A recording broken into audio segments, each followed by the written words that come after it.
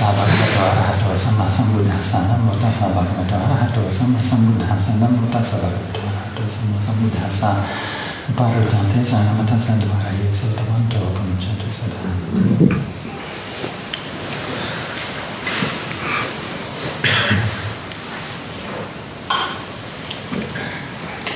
Okay, so for this week, while Ajahn Brahma's away, and possibly next week as well, I'm not sure, but anyway, I'd like to do some readings from the Theragatha, and as I mentioned to the monks the other day, I've just finished translation of the Theragatha, and there's a bit of an introduction with it. The files are available on the computer there, we've got a printout here if anybody wants to borrow that later on.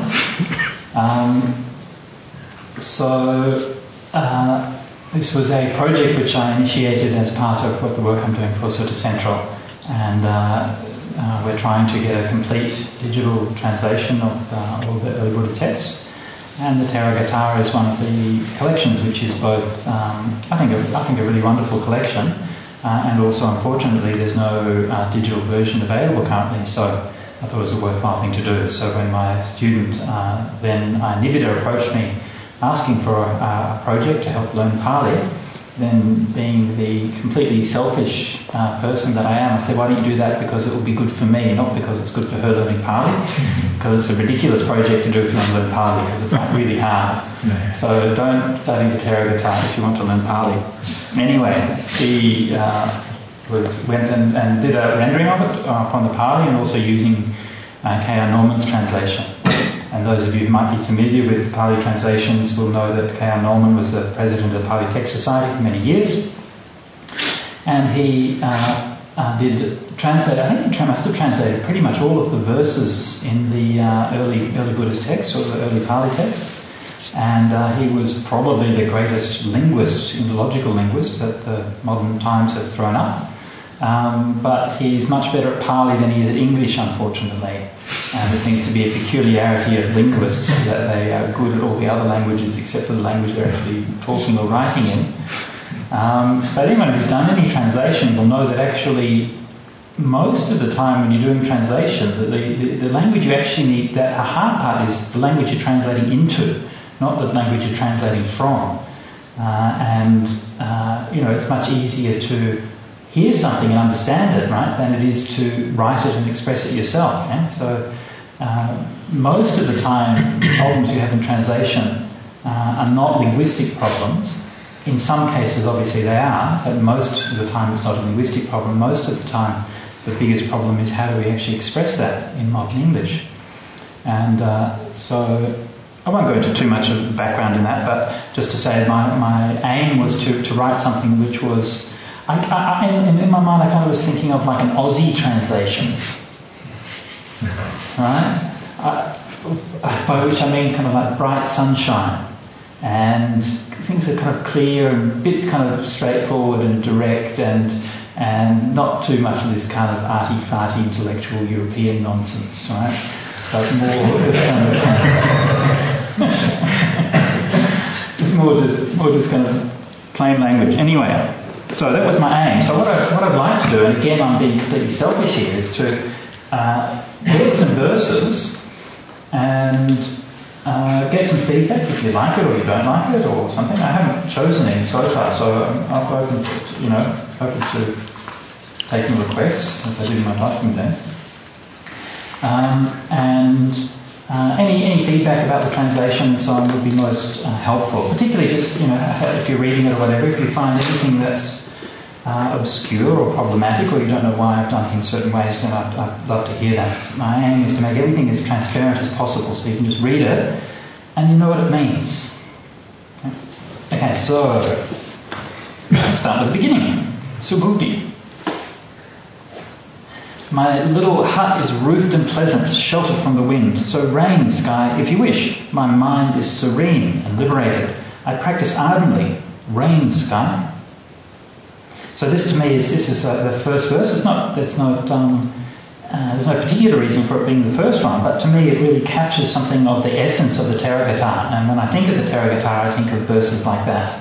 And it really kind of, it always kind of just feels to me just like as a monk, I just know that feeling so well. You're sitting in your little hut there in the middle of the night, and for some reason I always feel really good. Just the other day when there was a big thunderstorm at night time, and you're sitting there in your little hut, and it's raining down everywhere, and you're thinking, all I have is this little hut, and it's fine, rain as much as you like, and I just sit here doing my meditation, and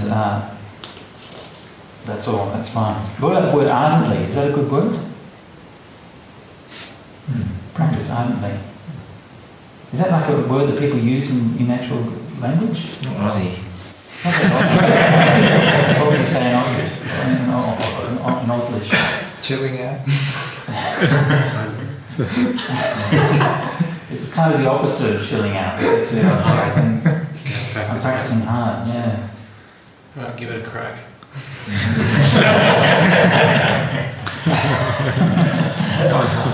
By saying I was doing an Aussie translation, I wasn't quite meaning that. Buddha's like saying, hey mates, instead of saying monks. No, I didn't mean kind of colloquial Aussie like that, but anyway. Diligent, is that good? That's good. What is the Pali word? I think it's atapi. Atapi? Like that, yeah. Okay, that's a Buddhist translation for atapi, yeah. So I kind of sometimes kept Bhikkhu translation, and sometimes changed them. I didn't have a particular policy on that. I think the reason he chose that word is because the idea of ardent has a kind of fiery side to it, just like atapi has, burning things away. Yeah. Exactly, yeah. So there's an etymological relationship, or at least meaning relationship, semantic relationship. Exactly, yeah. Between the two. Yeah. That's why, yeah. So I would accept ardent also means passionately in love with. That's probably the more common use of it. Yeah, to love someone ardently. Oh, ardent, in that sense, ardently. Yeah. Okay, very strongly, right. Okay. Yeah. Okay, so I'm just going to pick out a few verses more or less at random. Fourth verse, Puna. You should only associate with the wise, those intent upon good, seeing the goal. Being wise, heedful and discerning, they realise the goal so great and profound, hard to see, subtle and fine.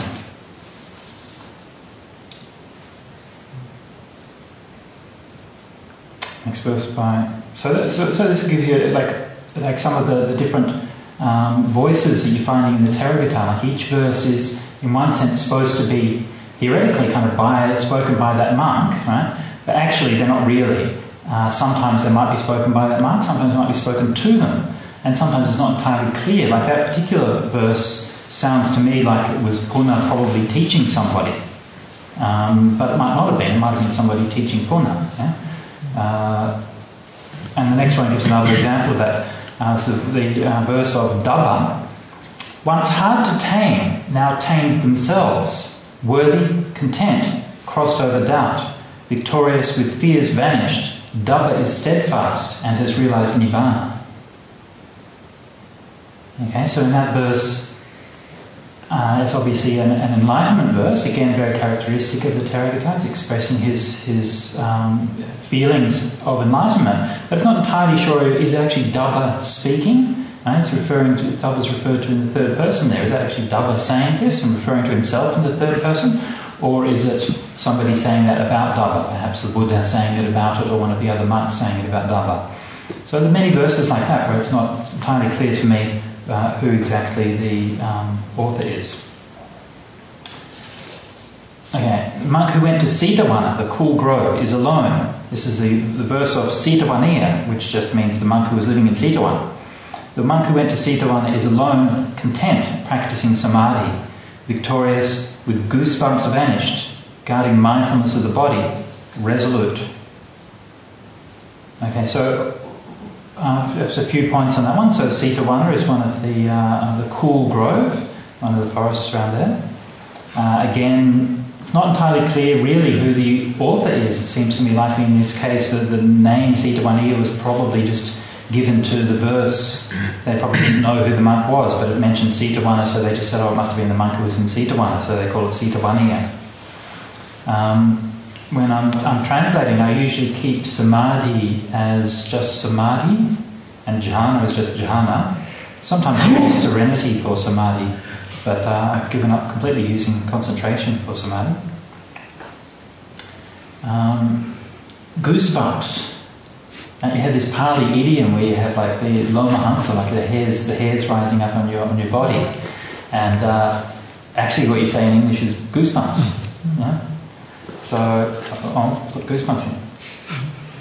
One of the things I found difficult to do when trying to do a kind of a fluid translation was that a lot of the verses, like this one, a lot of it is just like a list of epithets. You know, it's not like a sort of fluently constructed sentence, you know, like you find in prose. So it's just like a list of descriptive epithets of that monk, and so it's not easy to render it into a smooth sentence. The verse of Belinda Wachan. It was welcome, not unwelcome. The advice I got was good. Of things which are shared, I encountered the best. So for me that's quite an interesting verse. It's one of the ones that's a bit difficult to render, and it's one which is repeated a number of times in the Therigatha. And it's a verse which calls out for some context, right? Obviously something has happened, and he's saying this, it was welcome, not unwelcome. The advice I got was good, so presumably it's a monk who's maybe done something wrong or didn't know how to do something or something like that, and then got some advice or some instruction or some encouragement from one of the other monks. Of things which are shared, I encountered the best. I think that's a very nice idea, right? So the idea like living in a community, living in a sangha, so that's one of the things that we can share with each other. Right? So you can share water and food and robes and all those physical things, but being able to share support and encouragement through our words is the best thing that we can give to each other. To me, it sounds like it means the Dhamma there, of things that I counted, I found the best. It sounds like it's just the Dhamma, basically the teaching of the Buddha. It's the kind of feeling you get right here. Hear that? Yeah, but from the first verse, yes, I think it is the Dhamma, but I think it was a bit more specific. I think it was like an ovada in a particular context. So he like got, I find that the Pali word is there. That's what I thought that it meant. It meant that he'd actually been admonished or got some advice on a particular issue, right, rather than just hearing the Dhamma generally. But maybe you're right, though. Maybe it just means Dhamma generally. That's the Pali. Swagatam.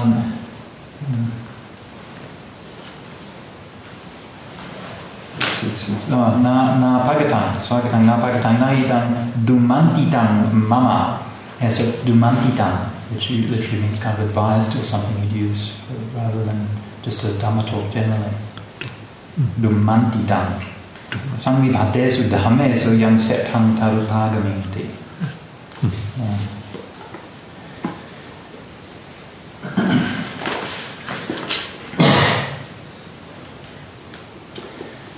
Another typical verse from the Therigatha.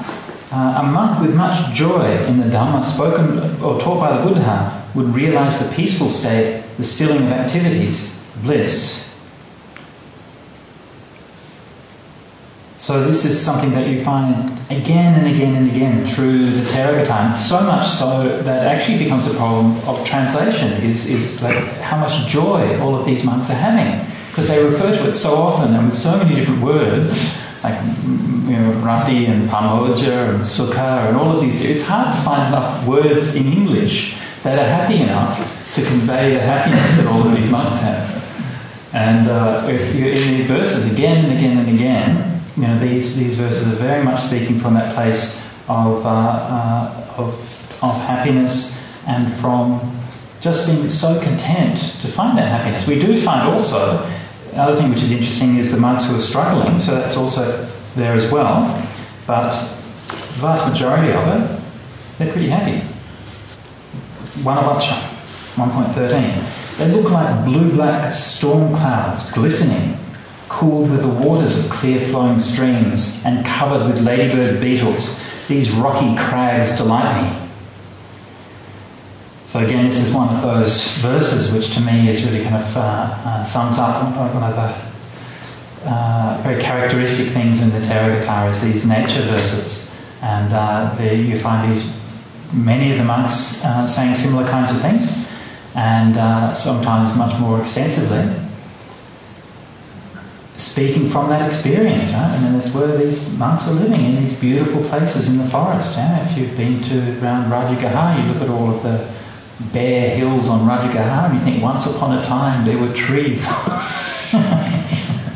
And these really would have been cool groves and forests, and now it's baking hard rock and sand. But anyway,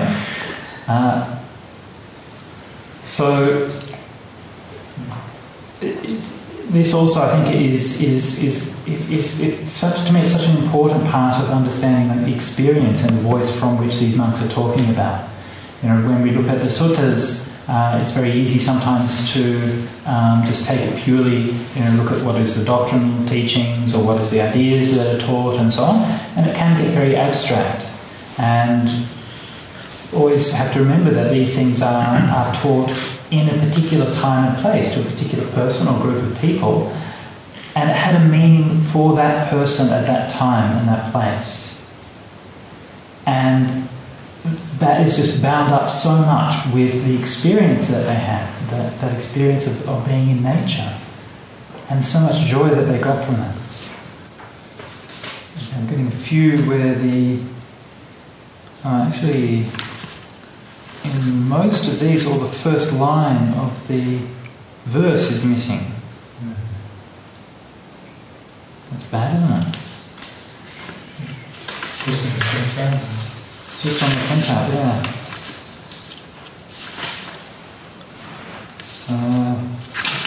In fact, it's looking like just about every one from here on in is missing the first line.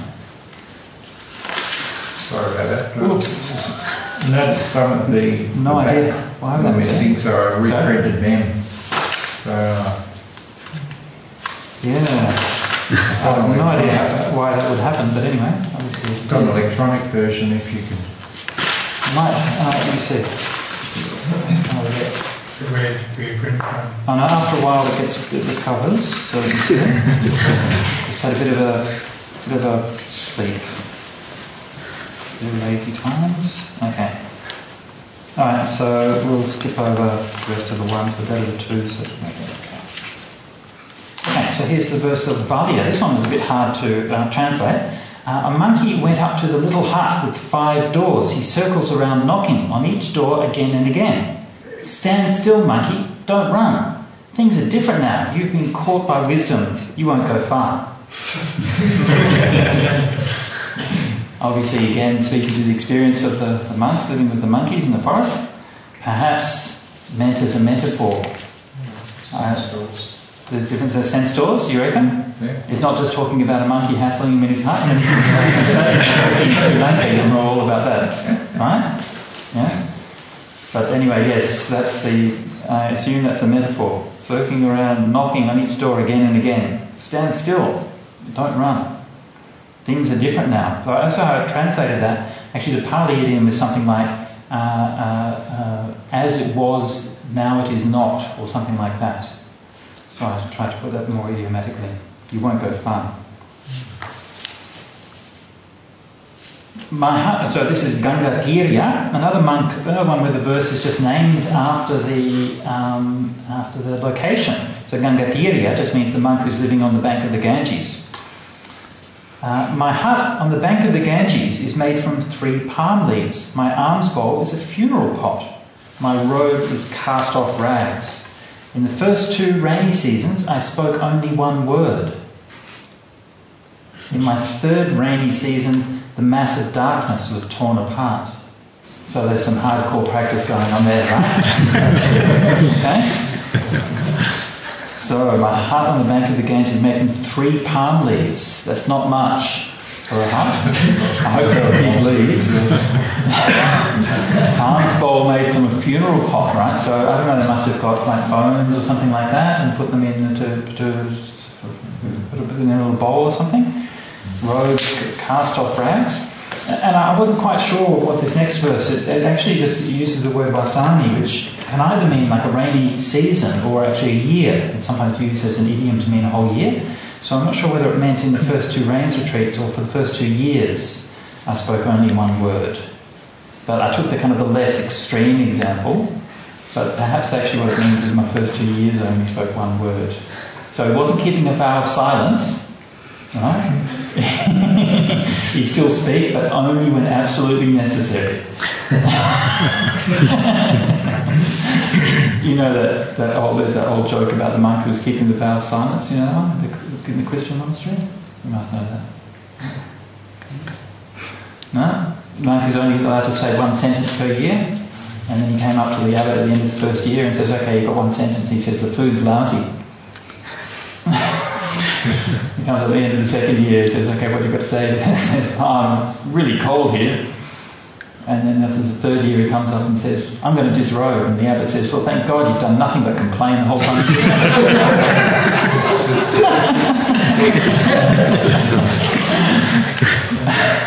Anyway, that's probably not the one word that this monk said. 2 year period, I guess. There was one Malaysian monk in Nauna who didn't speak for 3 years. Okay. Yeah.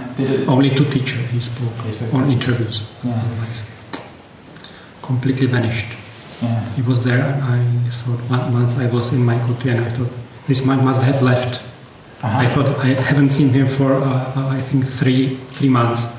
Then next day I looked in the dining hall and he was still there. Yeah. So it's possible.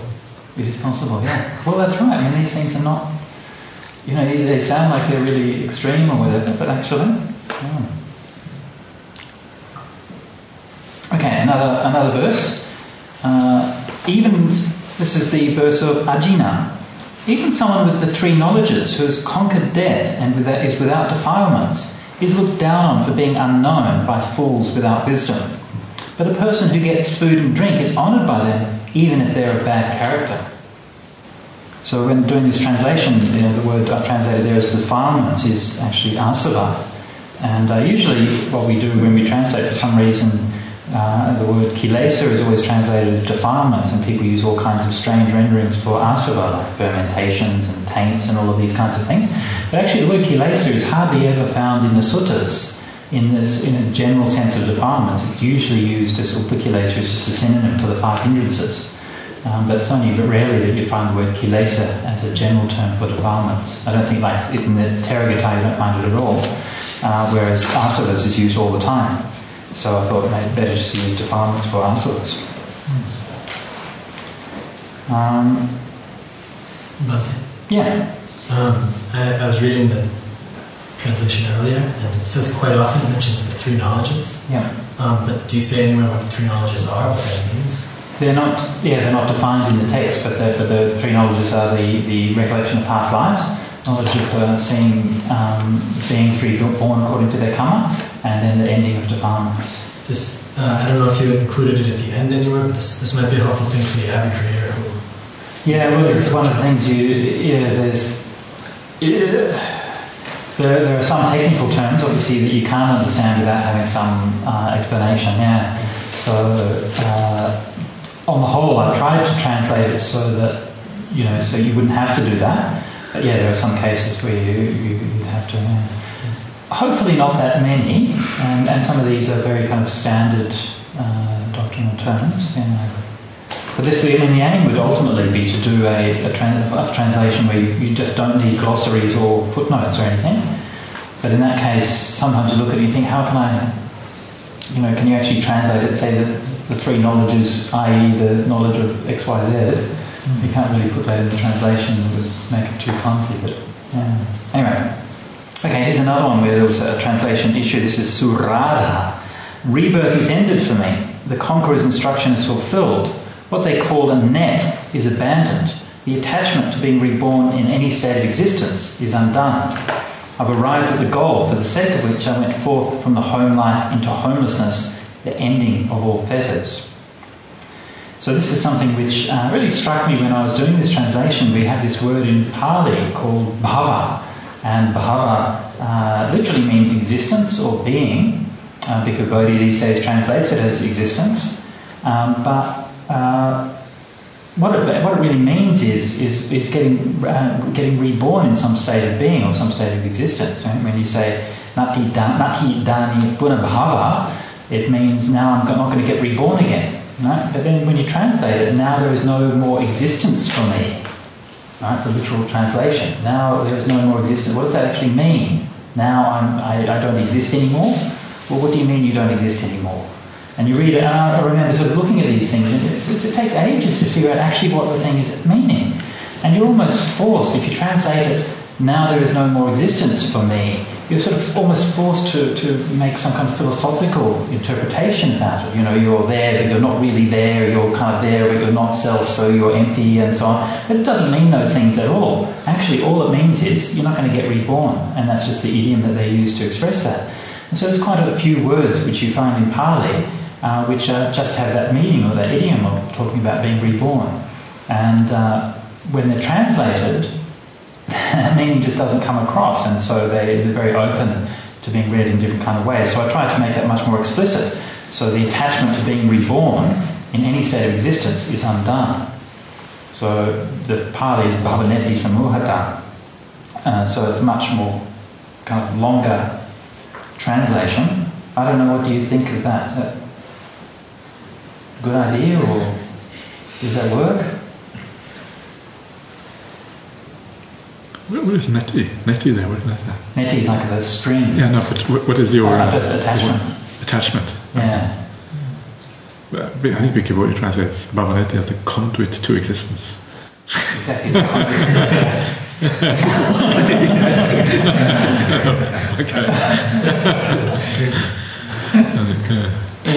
Even conduit, I'm not even sure. I mean, it's obscure, but I'm not even sure that's accurate. I think the underlying idea of the bhavaneti, you know, you have these kind of stories sometimes where you see people who actually see rebirth as being like a string. String of love. Yeah, it's like a string that people can actually visualize. I know in one of Ajahn Mun's stories, for example, he talks about that. It's like being a string that actually hooks consciousness on. And I think it actually stems from that. There's this actually almost like a literal vision which some people can get, where you see almost like a psychic vision of a string. But anyway, that's the idea, is that there's something connecting. The bhavaneti, the conduit to existence, of course, just means craving. But so I used attachment, so hopefully keeps that idea of something that ties one life on to the next. Maybe you can put a footnote. Footnotes. The string of life which attaches you to next. That's right, yeah. I went through so many different things there. I tried using life for bhava. Actually, life isn't a bad translation of bhava, right? So future, that's normally what we say, isn't it? Like past lives and future lives, right? But then it kind of it sounds a bit problematic when you say, "Oh, I don't have any attachment to life anymore," right? "Oh, I'm practicing in order to annihilate all life," right? That's a wrong. That's a good one. That's great. I understand it, but I'm not sure how it's going to come across. Yeah. I think it's difficult to not have footnotes and things like this because. Many of these monks, they heard the teachings of the Buddha at the time, and they probably discussed the Dharma, and they had, I guess, a certain set of concepts that they would use. I'm sure even some of these exclamations, like we are with Ajahn Brahm, sometimes he'll talk about the driverless bus.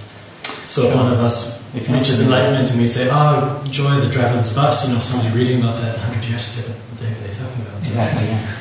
Yeah, so that has to be in there also somehow, is that there's a vocabulary that they were sharing that we don't necessarily have access to. Yeah. Obviously, there needs to be that kind of discussion and explanation of things. I'm not sure that footnotes are the best way of doing that. Yeah. Or you could just... Yeah, it's not... The problem that I have with footnotes, which I've got growing unease with the idea of footnotes over the past few years, is that essentially it creates an authoritative voice, whereby the translator has a uniquely authoritative voice on the text, and I don't think that's the case, except obviously in cases where the translators explain why they translated something a certain way, right? In that case, obviously they do have a unique authority, but normally a translator doesn't have any unique authority on the text. When I've been dealing with a lot of different texts for Sutta Central, you realise that actually a lot of the things that a lot of people are putting in footnotes are actually just rubbish, or they're just wrong, or they're irrelevant, or they're just confused, or they're dubious, or they're at the very least capable of being interpreted another way. And so, which is fine, right? That's humanity, right? We say things and, sometimes they're good and sometimes they're bad, right? But, so that's my problem is to not create that sort of sense of a uniquely authoritative voice. So that would be my idea is to leave the footnotes out of the text, but then you can have a separate thing, which may be an essay where someone says, "Now I'm going to discuss these suttas," or "Here's my glossary for these suttas," or something like that, and then you can see, well, that's just one person's perspective on them. Yeah. So that's kind of the approach I'm taking. Like footnotes, can you write just a note on the page under that verse? So it's still included in the text rather than at the back? You could. I just think that simile is quite rich with the string, so even though we capture the meaning, which is perfect, then you lose that simile in description, and it's quite good.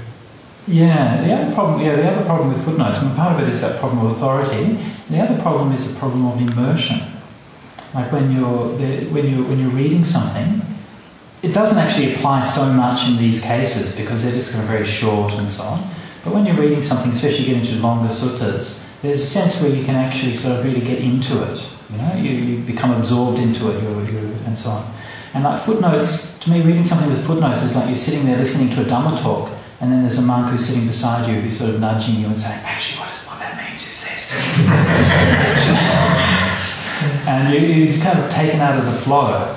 And it seems to me that we have so many things that are already doing that, right?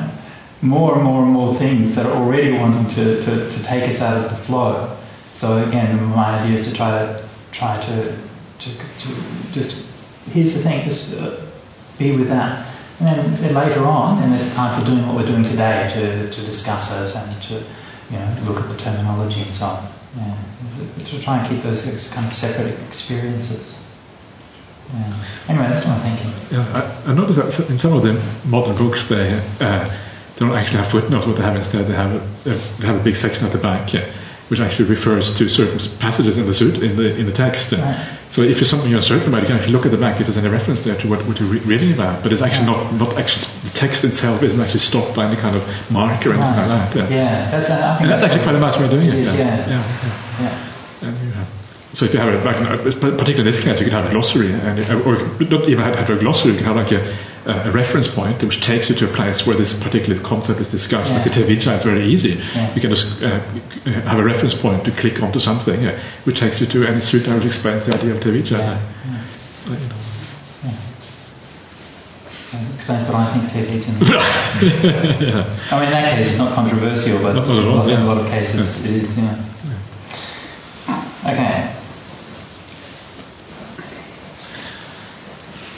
Okay, so this is also it was an interesting one to try to translate. This is the verses of Vasabha. First, one kills oneself. Actually, I should change that. You don't need one. I tried to get rid of all the ones. I have to do that. I thought I'd done them. You never say one in English. First you kill yourself, then you kill others. You kill yourself really dead, like someone who kills birds using a dead bird as a decoy. Yeah. So now this image is very hard. This is a very difficult verse, and that's only a kind of a tentative translation, really. Anyway, a holy man's colour is not on the outside. A holy man is coloured on the inside. Whoever does bad deeds, such a one is truly dark, Sujampati. Okay? So another interesting thing. So first of all, there's the interesting first verse. First you kill yourself, then you kill others. You kill yourself really dead, like one who kills birds using a dead bird as a decoy. So think about it, right? How do you kill birds, right? First you kill a bird. I'm going to kill a bird in order to kill others, right? So, yeah. I don't think it's instructions on how to do murder. I think it's... I think it's anyone got any ideas what it means? I just translated it, I don't know.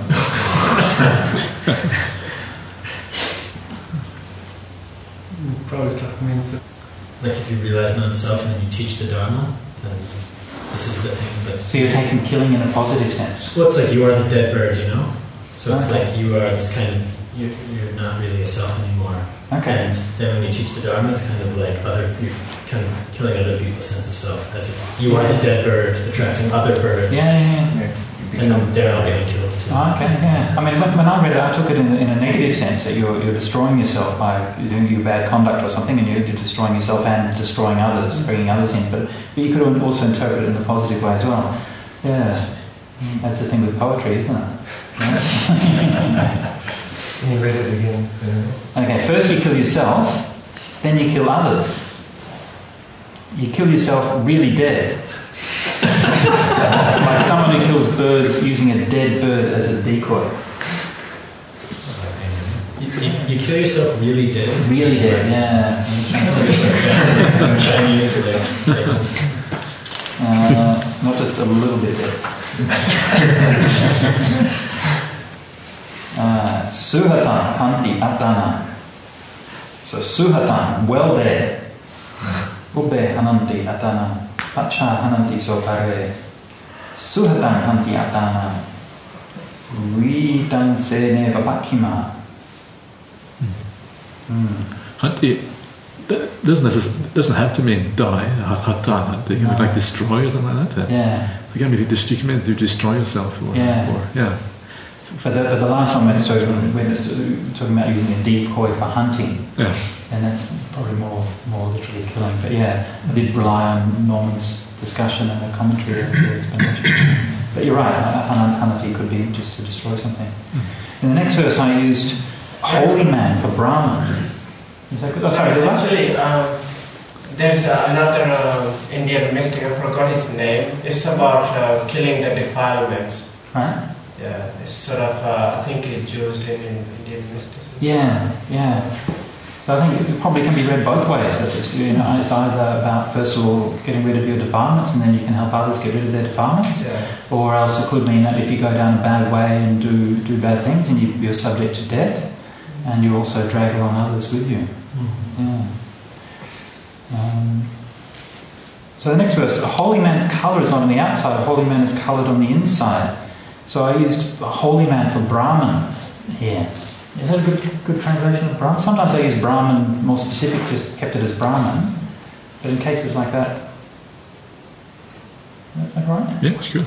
Yeah, holy man. The meaning comes across. Yeah. And it's actually almost it's almost too precise. Actually, holy man.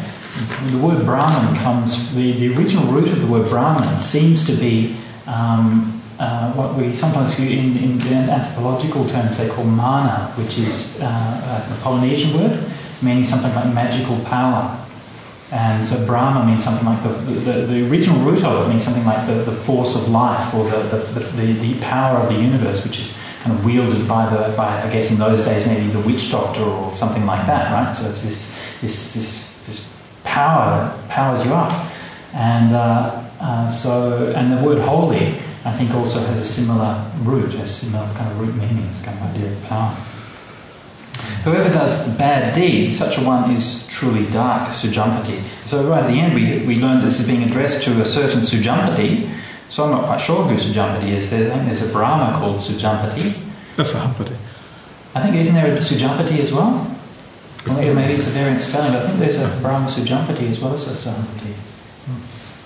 Yeah, so, but I'm not sure whether that's meant to be the Brahmins being addressed, or whether it's just somebody who happens to be called Sujampati. So again, you do with these, as is normal in Pali verse, the verse itself was never meant to be read in isolation. It always had its context, and always we find that in Buddhist verses that in the Jatakas, the Dhammapada verses, and so on, they're always passed down with some kind of narrative context. There may be some exceptions to that, especially when you get into longer sets of verses which are more kind of self-contained. But usually the verses had some kind of narrative context, and they would have been spoken and passed down in that way, like there'd be some narrative around it and then the verse. But the problem, of course, is that in the form we have it today, that narrative is supplied by the commentary, which is only written 1,000 years later. So most of the time, the commentarial story is not really very reliable. In some cases maybe it is, but most of the time it doesn't seem to be.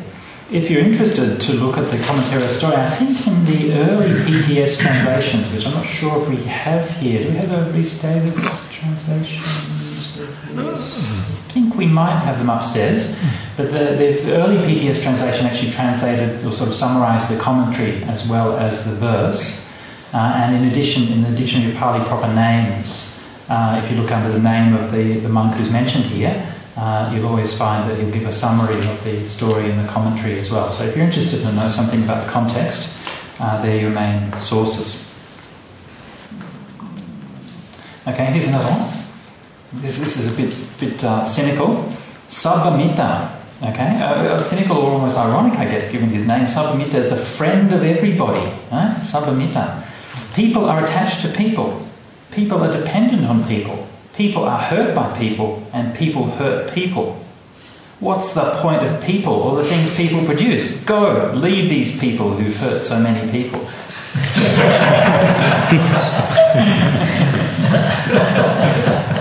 And so he calls himself the friend of everyone. So, yeah. Again, you see, we don't know what the context is of that. Like Sabbamita, like a lot of these marks are not found anywhere else, right? This is the only reference we have to them. But then, there must be something behind that, right? He's obviously being hurt.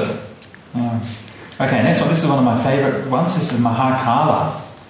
Big black. There's a big black woman who looks like a crow. She broke off thigh bones, first one, then another. She broke off arm bones, first one, then another. She broke off a skull like a curd bowl, and then she assembled them all together and sat down beside them. When an ignorant person builds up attachments, the idiot returns to suffering again and again. So let one who understands not build up attachments. May I never again lie with a broken skull. Cool.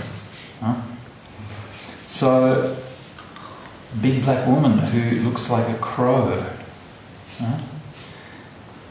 So this is obviously some kind of, what looks like some kind of ascetic charnel ground practice, right? You still find the ascetics in India doing today, and like the Agora ascetics and other ones. If you want to be really freaked out by hardcore ascetics, then you can go onto YouTube and just search for Agora ascetics, and they do some pretty outrageous kind of things. But this one's relatively mild in comparison. So from the description, it sounds like she's actually she broke off thigh bones, first one, then another, arm bones, then one, then another, and then the skull. So she's actually assembling a skeleton, right? So she's going around to all the different, bones and discarded skeletons there and breaking them all off, and then assembling a kind of a person out of all of these bits, right? And then sitting down beside them, presumably to, meditate or contemplate or something. We're not really sure. But that's some kind of practice. And this is actually quite unusual. It's a disputed area in Indology. There was some articles by Richard Gombrich discussed this some time ago. These practices are very common in contemporary Hinduism, and there was some debate about whether they're found in earlier forms of Indian religious practice. We don't find them mentioned, I don't think, in the Upanishads. And so Gombrich was actually referring to this specific verse and one or two others in the Tera and Terigata as evidence that these kinds of practices were current in the time of the Buddha.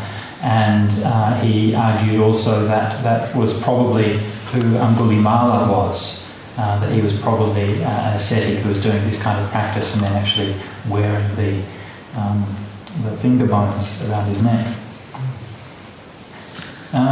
So this is a interesting one, which I don't know whether this might be taken to reflect on recent past history of Bodhinyana Monastery. But anyway, when your head is shaven and you're wrapped in the outer robe, you'll have many enemies when you receive food and drink, clothes and lodgings. Knowing this danger, this great fear in honours, a monk should go forth mindfully with few possessions and not full of desire. Right? So this is a kind of warning. If you're a monk and you go around with lots of staff and you get really well provided for, like we are here in Bodhiana, and we've got nice kutis and nice robes to wear and really good food to eat every day and things like that, then you attract a lot of jealousy and a lot of people, and even some monks who maybe have, get envious or jealous, and so you become a target for criticism like that. But if you live very simply and you say, okay, whatever these things don't touch you, then that's not going to matter to you at all. That's why I think it's a good thing, like most of the monks here, just sort of starting out and being around for a year or two, and after you've been around for a while, it'd be good to do some travelling and to, go and stay in some places where you just don't have anything. And just say, just go and stay in a monastery, simple monastery in Sri Lanka or Thailand or whatever, Burma, and just know what that's like. And just travel with a bowl and the robes, and just have like a hut made out of 3 palm leaves or whatever. And don't speak for 2 years. Don't speak for 2 years, yeah, and hang around in charnel grounds and stuff. Whatever, it doesn't have to be like outrageously ascetic, but you just have to, until you've done that and you know what it's like, then you never really know. And how much are you attached to having a nice hut to go back to? How much are you attached to having Uncle Brahm come along and make you feel happy in the morning, right? And how much, all of these things you get used to. And so you don't really know until you've tested yourself. So this next one is from Nanda. Of course, we know Nanda being the cousin of the Buddha, I think. Half brother, yeah. Depending on the dubious and little known understanding of family relations in the Sakyans, but anyway, half brother of the Buddha. I used my mind unwisely. I was addicted to ornamentation. I was vain, fickle, tormented by desire for sensual pleasures. But with the help of the Buddha, the kinsman of the sun, so skilled in means, I practiced wisely and extracted any attachment to being reborn from my mind. Okay, next one. Sirima. If they praise someone who doesn't have samadhi, the praise is in vain, as they don't have samadhi. If they rebuke someone who does have samadhi, the rebuke is in vain, as they do have samadhi. No? It's pretty straightforward, but very nice sentiment. So the next one is Balaji. And this was an extremely difficult one to translate. It was one of the few that I actually had to do a bit of research and so on to find out actually I had not the slightest clue what it was talking about. But here it goes. That king was named Panada, whose sacrificial post was golden. Its height was 16 times its width, and the top was 1,000-fold, with 1,000 panels and 100 ball caps, adorned with banners made of gold. There, the 7 times 600 gods of music danced. Okay? Now, it's obviously a slightly different kind of flavour than we're getting from most of the verses here. Okay? Nothing about staying in my little hut and meditating while the rain falls down or anything like that. Seems to be referring to, I don't know, a Jataka perhaps, or a folk tale of some kind, some story. A king named Panada. I don't know who King Panada was. And in Norman's translation, it really seemed to kind of not convey the point of it all. Like you had this idea like the yupa, which is a sacrificial post that's used in the Brahmanical sacrifices. And so I had to go back and try to look at pictures of what these sacrificial posts looked like, because it was very difficult to figure out actually how the verse was constructed and what it means. But the idea was that this is usually for the horse sacrifice. And so the horse sacrifice is intended to establish sovereignty over a country, right? So this is for a king doing a sacrifice, probably a horse sacrifice, although it doesn't actually say that. And so you set up a post, which would be like a tree trunk that you chop down for the occasion, decorate it and so on. And so the description of the Brahmanical rituals are actually very much like this, that you decorate it with gold and you hang it with banners and so on. And you can see actual pictures in ancient coins of doing this sacrifice with the actual banners hanging off the things. And the ball caps is like at the top of the post, they would have like a cap with a ring through it that they tie the horse onto, right? So that's when it says that like 100 ball caps. Actually, they usually just have one, but this is obviously exaggerated for mythical purposes. But that's what the ball cap is. It's where you'd actually tie the horse on who's going to be sacrificed in the horse sacrifice.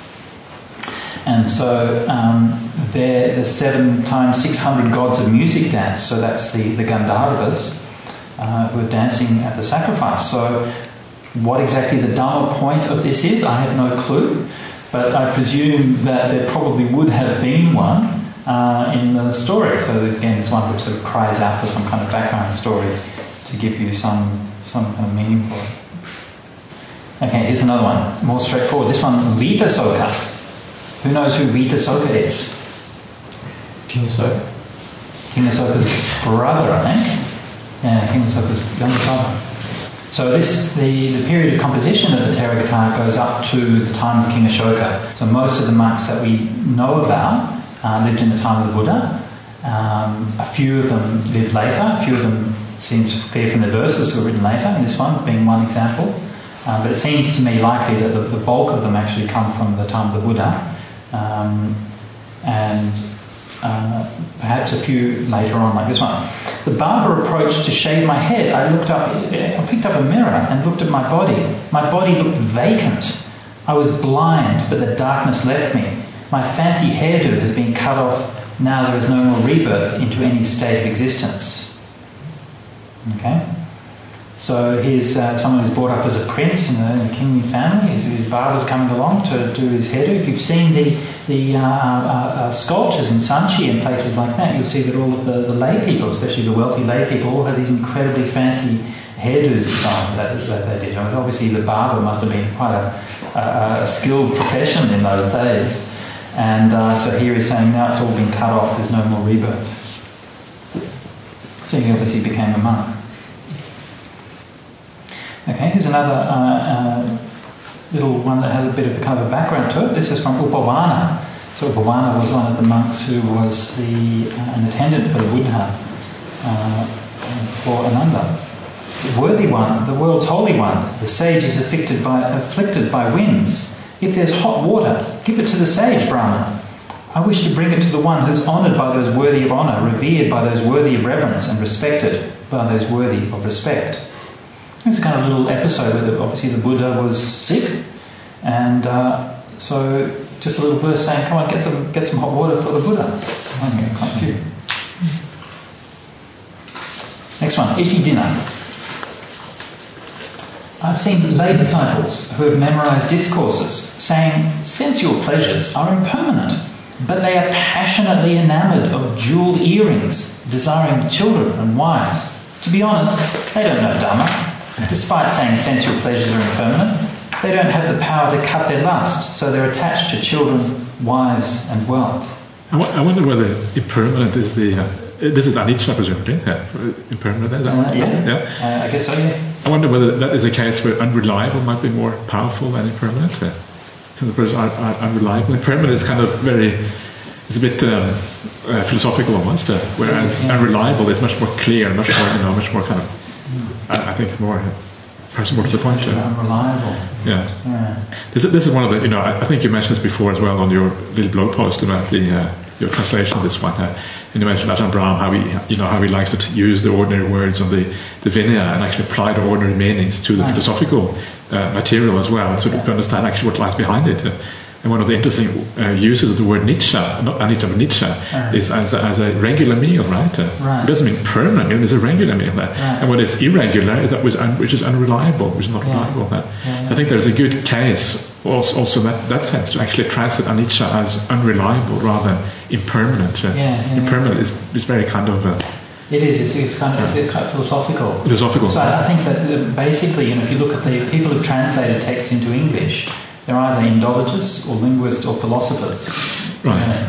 So those are really the three main categories. So did anyone get that reference that Ramada was talking about, the regular meal? Like in the Vinaya you have a thing where a layperson can invite a monk to come for their dana or for something else, right? So you might have other kind of invitation.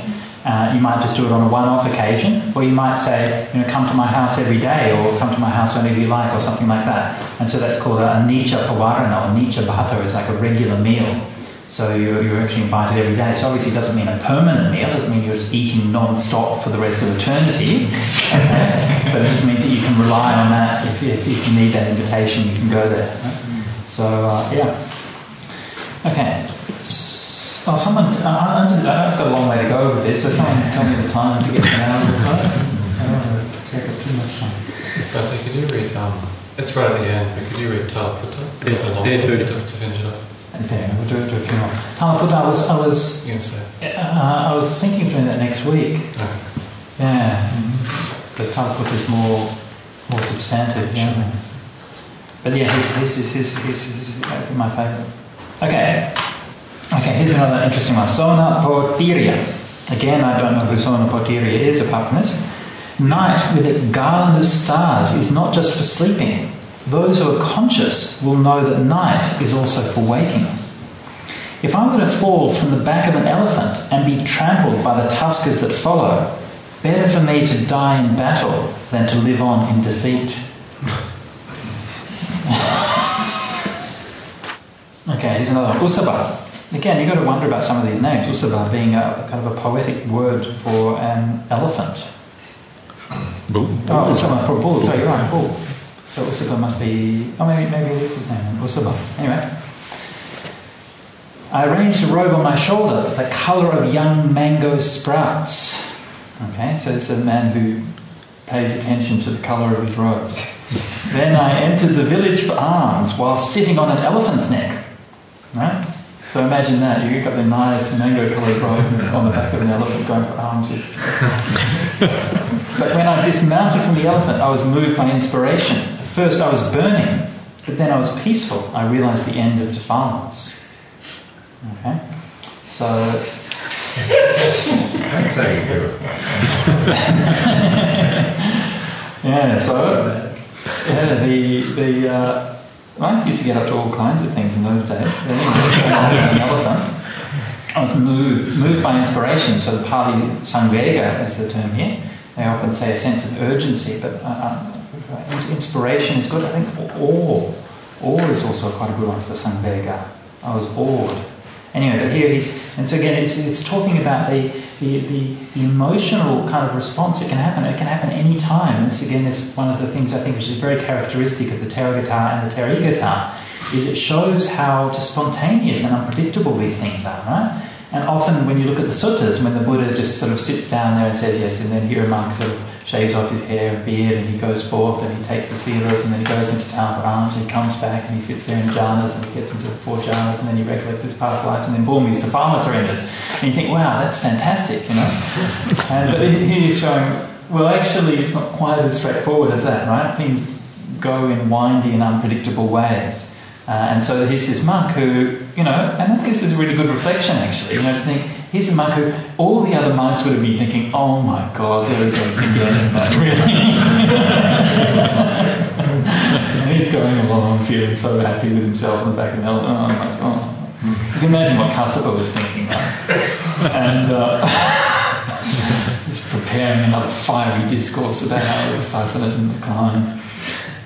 But then he gets enlightened. And he's never mind. Anyway. Okay, here's another interesting thing. Maybe it was overestimation. Overestimation? You already thought he was enlightened? I mean, you're saying those Thai monks in the private jet with their Louis Vuitton bags weren't actually doing the wrong thing? Well, absolutely, yeah. That line was it? Oh, sorry. Go on. That line, I think it's...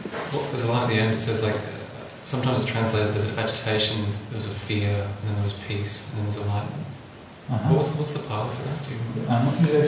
Well, this one is, I think, unique. Oh, that's a unique one. I don't think There's it's another one that occurs like again. Yeah. It's like almost like a standard way of describing it in like 3 steps. Yeah. And this one, I think, is a unique phrase. Yeah, soham ditto tada santo. Yeah, soham ditto tada santo. At first I was burning, then I was peaceful. Aditto.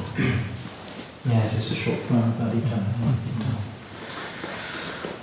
Well, it's all talking about your emotional response to the Dharma rather than the kind of the theory of it, but how they actually felt about it. I mean, there was nothing actually happened, right? Nobody actually said anything to him or anything like that, but somehow that just came to him. Okay, next one, Kapatakura. This fellow, Rag Rice, he sure is a rag. This place has been made for practicing jhana, like a crystal vase filled to the brim with the nectar of the deathless, into which enough Dhamma has been poured. Don't nod off, Rag. I'll smack your ear. You're nodding off in the middle of the Sangha, you haven't learned a thing. Okay? So here's Kaptakura is like, here we are in this beautiful hall, it's all here, everything for practicing Dhamma and doing meditating, and all you're doing is sitting there falling asleep. Watch out, I'll give you a whack.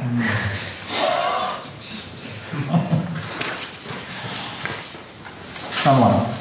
So this is the verses of Moggaraja. First one, verse 2, Moggaraja. Your skin is nasty, but your heart is good. Right?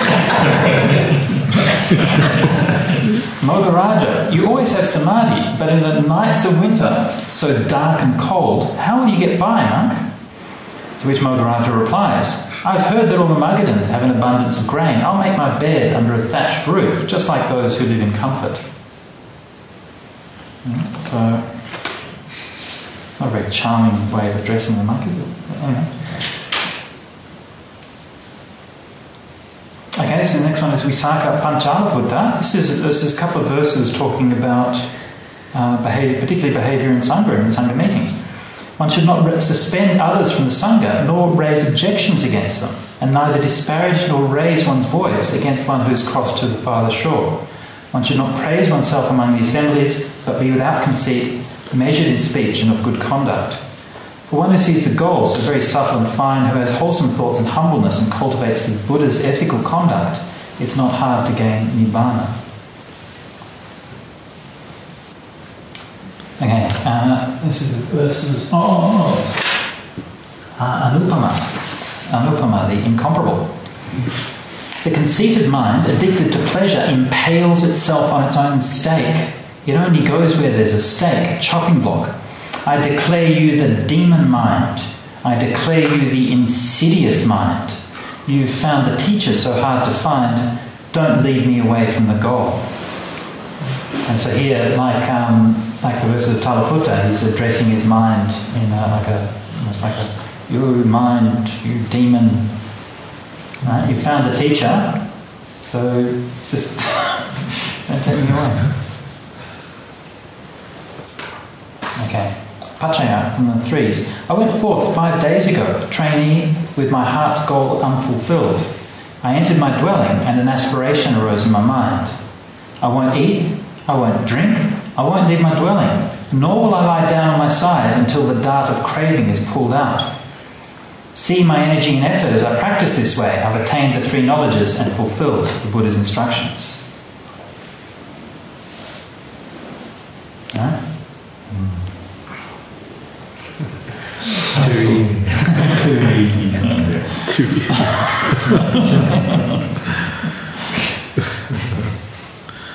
Okay. So verses of Yasoja, with knobbly knees, thin, with veins matted on his skin, eating and drinking in moderation, this person's spirit is undaunted.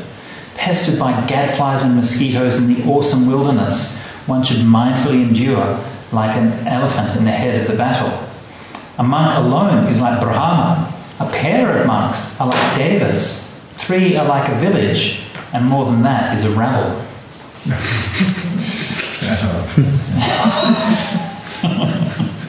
Right?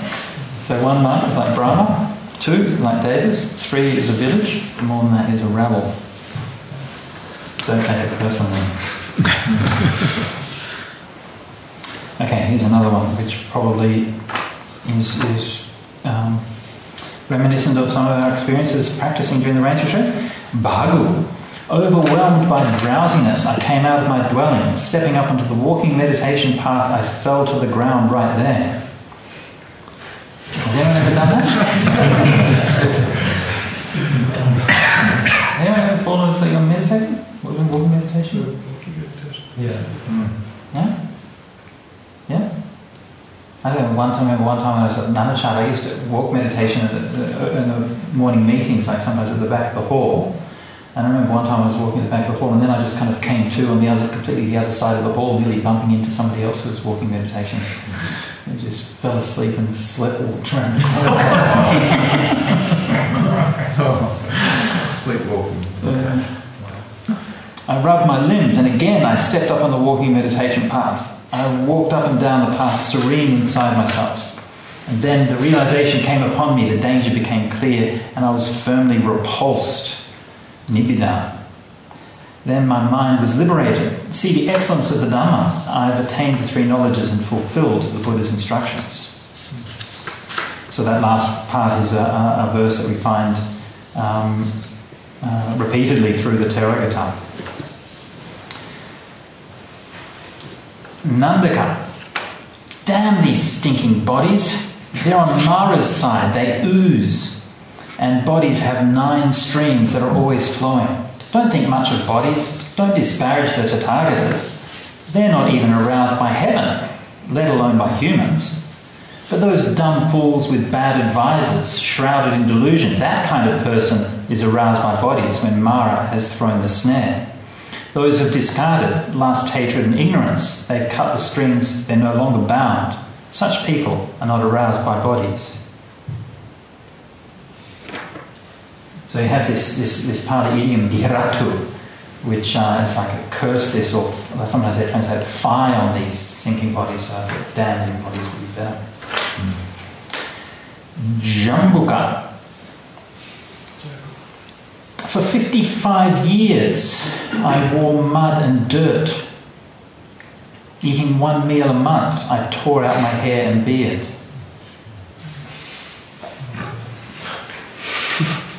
Right? Obviously a Jain ascetic, right? So these are classic Jain practices. You don't wash, you tear out your hair and beard, restrict your eating. I stood on 1 foot. I rejected seats. I ate dried out dung. I didn't accept food that had been set aside for me. Right? So just that last one, I mean, that is just requires a word of explanation. What that means is that if somebody has like prepared food to offer you on alms round, like you go into the village for alms, and if someone sort of has made some food for you, then you say, no, I can't accept that. Right? So you can only accept food that's been randomly given by someone who didn't know you're coming. Having done many actions of this kind which lead to a bad destination, as I was being swept away by the great flood, I went to the Buddha for refuge. See the going for refuge, see the excellence of the Dhamma. I've attained the 3 knowledges and fulfilled the Buddha's instructions. Okay, so I might just do one more call this evening. We'll see how we go. Okay, so this is another nice one. This is Sapaka, and this was Sapaka apparently means snaky, serpentine, perhaps. When the crane with its beautiful white wings, startled by fear of the dark thundercloud, flees seeking shelter, then the river Ajikarini delights me. When the crane so pure and white, startled by fear of the dark thundercloud, seeks for a cave to shelter in, but can't see one, then the river Ajikarini delights me. Who wouldn't be delighted by the rose apple trees that adorn both banks of the river there, behind my cave? Rid of snakes, that death-mad swarm, the lazy frogs croak. Today isn't the time to stray from mountain streams. Ajikarini is safe, pleasant and delightful. And so just sitting there enjoying it. How good is it here to sit here beside this thing, watching the birds flying to and fro, seeing the trees, and then listening to the frogs. Right? So that last verse was a very difficult one to interpret, but what it seems to mean is that for somebody that the frogs are there, the snakes have gone, right? That death-mad swarm, right? It's a very hard one to figure out what it means, but that's what I think it means. That the snakes are a death-mad swarm, and they've gone away, and so the frogs can be lazy and croak, and they're sitting there thinking, oh, we're so happy being here. So even the frogs are happy to sit there and just be content. So how much more would I do so? Okay, so is that enough? I think it's going to be enough for tonight. What do you reckon? Right. So, okay. There we go.